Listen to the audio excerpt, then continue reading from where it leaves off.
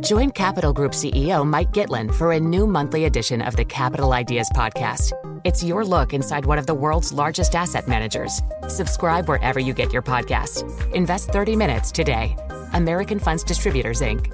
The countdown has begun. This May, 1,000 global leaders will gather in Doha for the Qatar Economic Forum powered by Bloomberg, held in conjunction with our official partners, the Qatar Ministry of Commerce and Industry and Media City Qatar, and premier sponsor QNB. Join heads of state, influential ministers, and leading CEOs to make new connections and gain unique insights. Learn more at QatarEconomicForum.com. All right, well, having a look at what's been going on with Nvidia, we've got certainly the quarterly revenue numbers there. Just a horror show for them, missing projections by more than $1 billion. Let's get over to Ian King, Bloomberg News U.S. semiconductor reporter.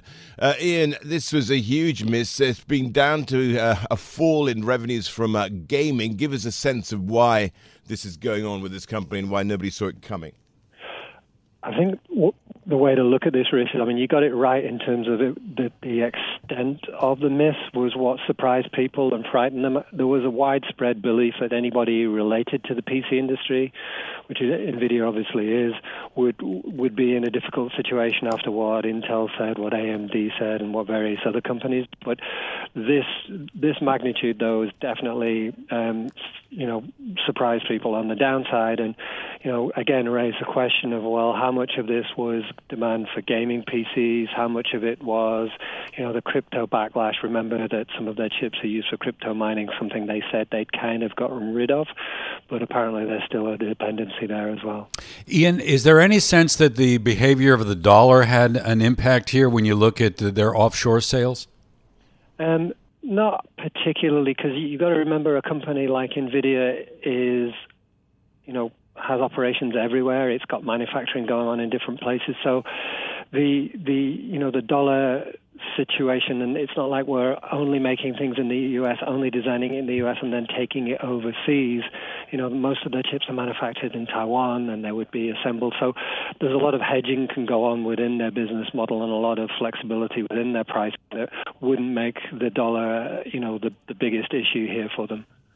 Tell me, Ian, though, I mean, it's really not about the earnings because they're rear view, but it's about what they also say looking ahead and what are they talking about in terms of outlook and what they're likely to see in terms of demand for their products.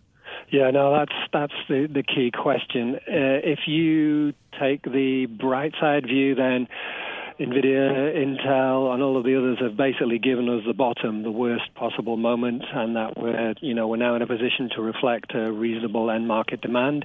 If you take it the other way, people will say no, consumers just aren't going to be spending their hard-earned money on discretionary items like PCs for gaming. This myth that the PC industry tried to create of, oh, hey, we're going to have 3 PCs in a house from now on, it's just not going to come true because guess what?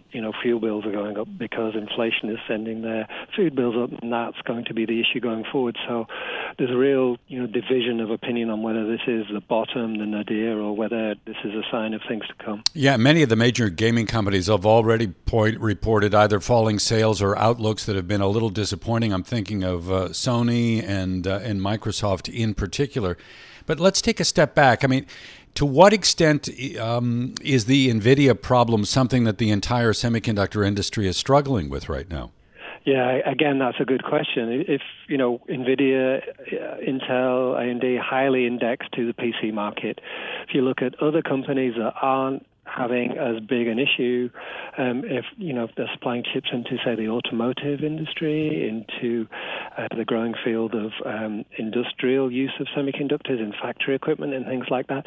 Some of those companies have been fairly mildly impacted by what we're seeing as a slowdown, and so really, the way to look at it is it depends who you talk to and how heavily you are indexed to one of these markets that's falling off rapidly, such as PCs or indeed smartphones. Anything they had to say about actually supply chain constraints and the like? Yeah, no, again, that's a very good question, Rich.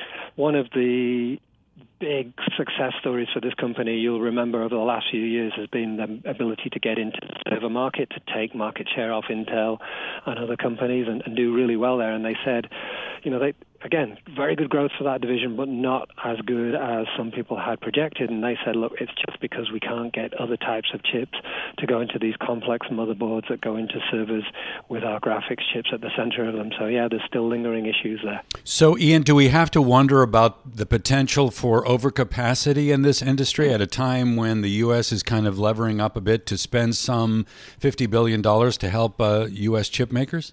Again, that's a fundamental question. I mean, as you know, up until now, for the 50 years that the industry's been around, it's been just in time. It's all about being about efficiency and cost because it's so expensive, and it's only getting more expensive. So no room for spare capacity now because of the geopolitics. We're saying, hey, maybe we need plants around the world. Maybe we need redundancy. Maybe we need a supply chain that's more robust.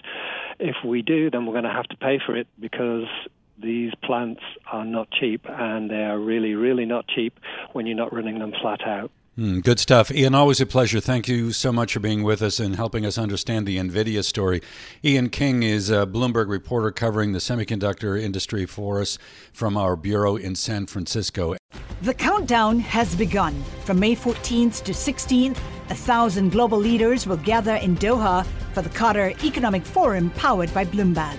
Join heads of state, influential ministers, and leading CEOs to make new connections, gain unique insights, and uncover valuable opportunities in one of the world's most rapidly rising regions. Request your invite for this exclusive event at QatarEconomicForum.com.